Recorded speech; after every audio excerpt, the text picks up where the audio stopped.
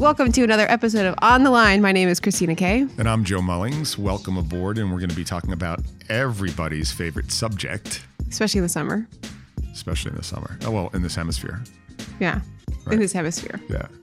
Yeah. Right. That mixed me up always. When I used to go to Brazil, it's opposite. But it's not cold, is it? Southern Brazil. Uh-huh. Colder. Uh-huh. Yeah. Yeah. Right. For a Floridian. Yeah. So winter was summer and summer was winter. So. Oh, that's Alexa. That's Alexa. Hi, Alexa. She's tuning in. Hello. Ask her the question you asked her earlier. Oh, Alexa, do you work for the government? No, I work for Amazon. Same thing. Same thing. Who you kidding? Who you kidding? She's not lying. That's smart, though. That's It pretty is. smart. Anyway. Vacations. Vacations. Right. We never said the word. Yeah. Vacation. No, holidays. No, not vacation. PTO. PTO, paid time off. You're right. Yeah. Okay. That makes sense because it's not always vacation when you Right. take that time. Sometimes you staycation. I love staycations.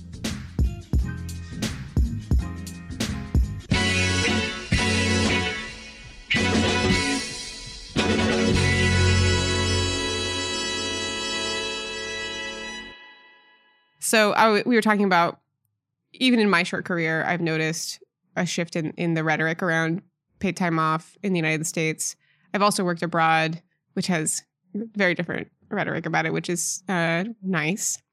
But it seems like, we're a country that's known for having no federalized vacation policy, right? Whereas other countries have a minimum mandate that's dictated by the government. We don't have one, so it's up to the companies independently to determine what they think is appropriate. And oftentimes it is zero, nothing. Where? In many companies, there's zero. In the United States, absolutely. White collar, no, but perhaps others. Yeah. Yeah. Whereas, in Iceland, it's whatever, 40 days, no matter what. You're a burger flipper, you're a surgeon, it's minimum, right?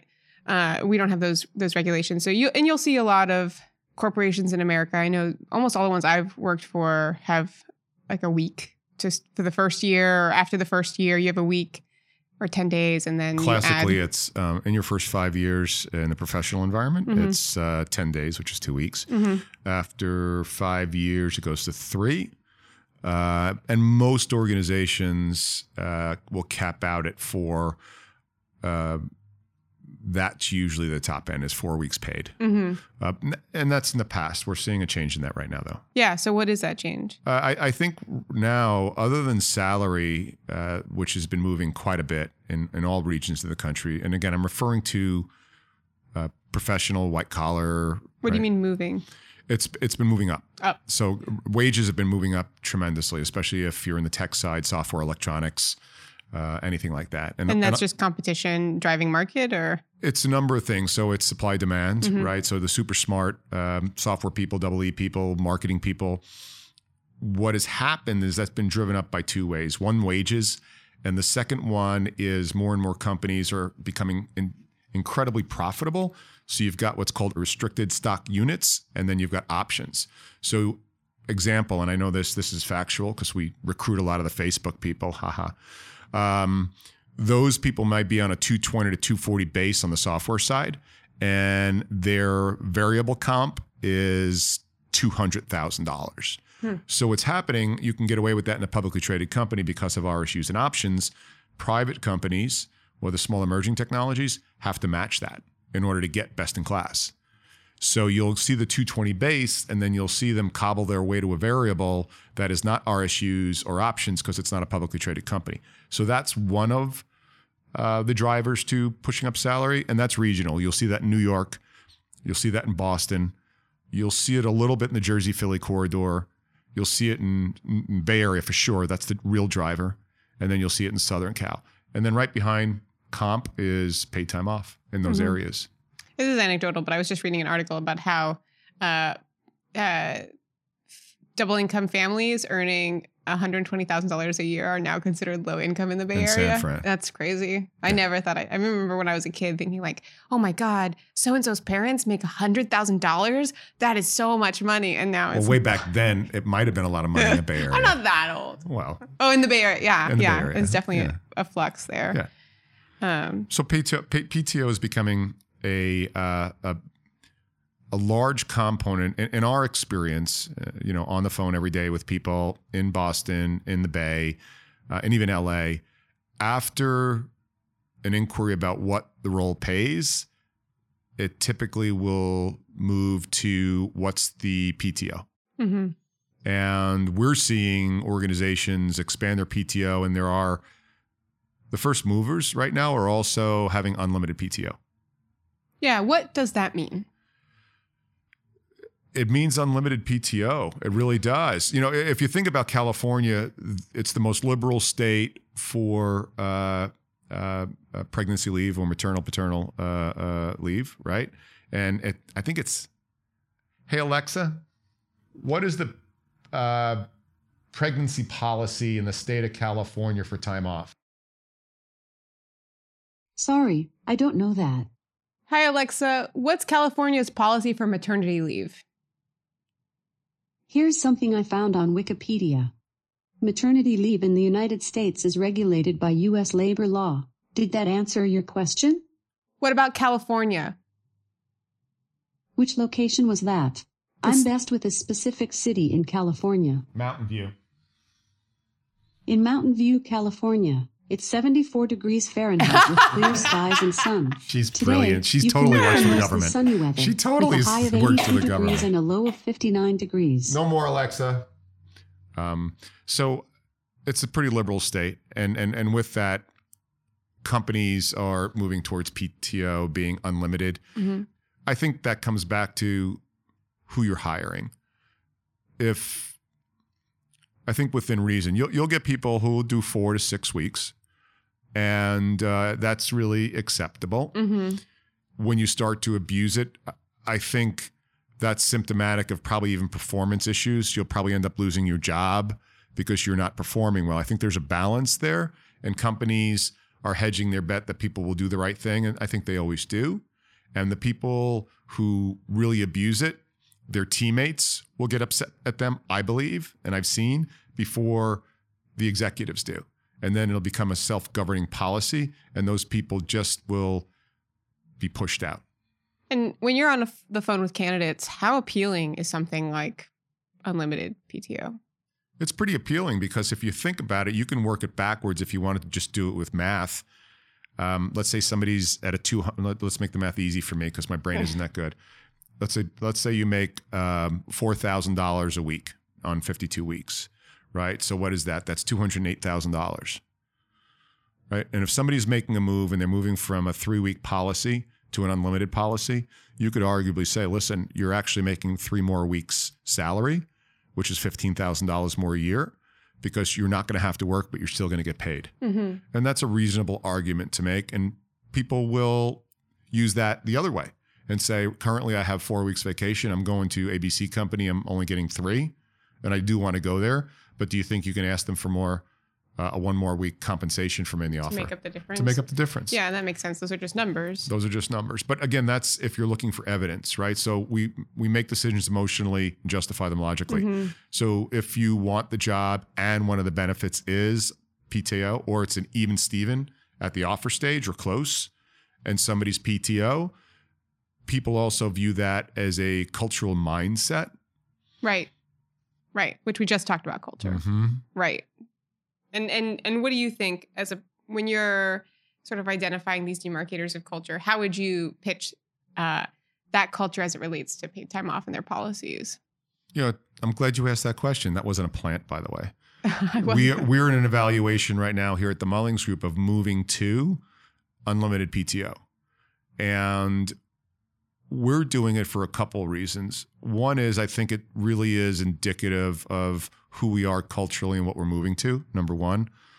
Number two, I think people who see that won't necessarily take advantage of it, but then they'll start looking deeper into your additional benefits. Like here we have a killer 401k, killer retirement plan. When people need tools here, they're like, I need this, and we never ask what they cost. So I think what that does is it sort of a gateway for you to continue to look deeper and deeper Mm-hmm. into what are the other benefits. Mm-hmm. So that's one reason. But our hiring process here is pretty intense. So I never worry about somebody getting in, taking advantage of that. Mm-hmm. And my floor and the rest of the people who work here, if somebody did abuse it, they would let that person know that that's not cool because you're leaving us all hung out to dry because we're counting on you to carry your end of the load. Right. So I'm a huge fan of it. I wouldn't have been a fan of it 5 years ago, honestly. Yeah. I mean, I know there's a lot of like sociological research being done about millennials in the workplace, like we're Moby Dick. What do But you mean, Moby Dick? or the great white whale or whatever. We are this unattainable workforce that cannot be tamed, cannot be had, cannot be figured out. I know, what I read online, and I'm sure that you could probably confirm this to a certain extent. Millennials are just a little harder to pin down, to commit to companies for longer periods of time, to... I think there's two sides to that argument, honestly. I think the other side is maybe they don't know really what they want yet. Yeah. I mean, but I think, sociological research has shown that in general, my generation prefers and values experiences over commodities, right? 100%, And we're, killing this market or killing that, whatever. We're being blamed for all that stuff. But it's just, we just don't want those things or need those things. And instead, I think you'll see millennials invest a lot more time and money into things like vacation. And so I think this shift in paid time off is probably a direct response to that. It's totally a benefit that people are putting on the table. I don't think that suddenly companies got religion. Mm-hmm. I don't. I think there are some that are now being driven by 30-somethings. And like a Richard Branson, who's indexing in his 60s probably, who I think would have done it either way. That's a mindset. But I think most of the moves are for competition. Mm-hmm. I think it's important that and especially that's why in the Bay Area, you're seeing it quickly. Bam, bam, bam. I mean, they're all moving to it because the second that somebody from HR hears that they lost an offer because somebody else had unlimited PTO and they hear it again, then they move to switch the policy because the battle for talent out there and Boston now is so intense that they have to do these things to stay at market. And if you're not doing that right now, all my peeps who are running organizations, large and startups in Boston and San Fran, which are our two biggest markets, I would really recommend you be a first mover on that. And I mean, the other side of the argument that I've heard to the unlimited paid time off is that, especially in a place like San Francisco where people work pretty long hours, pretty long days, it's infamous for its work culture. That the unlimited paid time off is sort of a misnomer. That you could, in theory, take unlimited days off, but the opportunity to do so would almost never present itself. And that's sort of a gripe. So it contrasts that. I don't know. I'm gonna. No, I don't think the San Fran market is beating people up.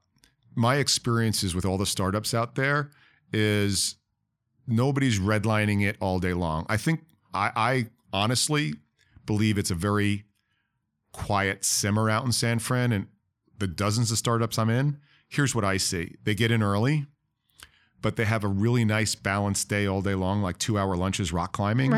Right. And then they might roll out of there at 7:30, 8 o'clock at night. So they are giving a 12-hour day.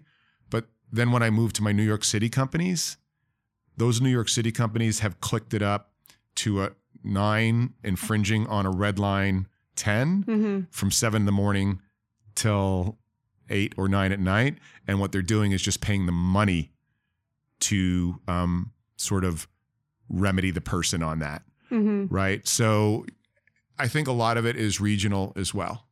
Yeah. I mean, I think like on a day-to-day thing, that's kind of micro, but on a macro level, because the markets are so competitive, because tech moves so fast, there's really not a lot of opportunity to take a break. But if you contrast that to maybe some European paid time off policies where it's a given, I can say when I worked in Berlin, if I was in the office at 5:04, my boss was like, "Get out! You're going to cost us a fortune." It's a cultural thing, And if I didn't take my vacation, they were like, "You don't understand. Like, if you don't take this by January 1st, we get a fine. Yeah. So you have to do this. So having that kind of relationship with your company, they know to expect that you're going to take that time off. They know when exactly, and so it made it really easy for me to say, "Okay, well, I'm going to Poland for a week, and then I'll go to France." I think it's true. I don't think there's any hypocrites in the States. I'm just saying that I don't think they're doing it as their first move for wanting to be benevolent. I think it's competitive. And then secondly, I don't think anybody will look at you if you take 6 weeks in the US.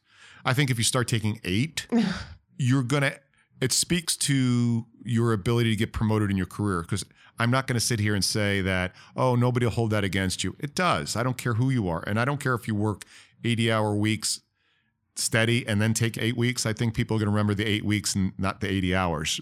Right or wrong, that's how people are going to be. I just think that in the States, you will start to see more and more PTO in the highly competitive, unlimited PTO in the highly competitive markets. Mm-hmm. You just are. And then in other markets where they really do work their tails off, like finance, you could offer them 15 weeks holiday. They're not going to take it. Right. Because when you're in that business, you miss a week, you miss so much money, and there are so many people behind you wanting to take your job. Right. So a lot of it will depend on the industry that you're in as well. I'm sure that's probably pretty similar for recruiters. A week off your desk is potentially... But you're punishing yourself. Nobody's waiting behind you to take your job. Right. So that's the thing is, but one of the things that it happened by accident here, well, maybe not. We had somebody in the organization who one of their kids was born with a major issue, and she had almost 6 months off, almost all paid in full. Mm-hmm. And we just had somebody else in the organization who had been diagnosed with something terrible and was off for a couple months and full-time paid. And that's a choice you make, because when you work so hard to hire the right people, that you need to do the right thing when it's perceived to be to your advantage or not to your advantage. And then also you think about the retention issue. Right. And then you think about the message it sends of safety to the rest of the organization. And then it has you then think about, wait, how can I continue to stretch the envelope for everybody's benefit? And really those events are what made me think about offering more to the people who give me so much. Mm-hmm. And so mine isn't for competition, because my people won't abuse it. Mm-hmm. Right. So then it's easy for me to do. It really is. I mean, I'm not being benevolent. I'm just being like, this is just a smart thing to do. Mm-hmm. Has a client ever called you and said, so-and-so is that we placed together is taking too much time off? Not yet. Not yet.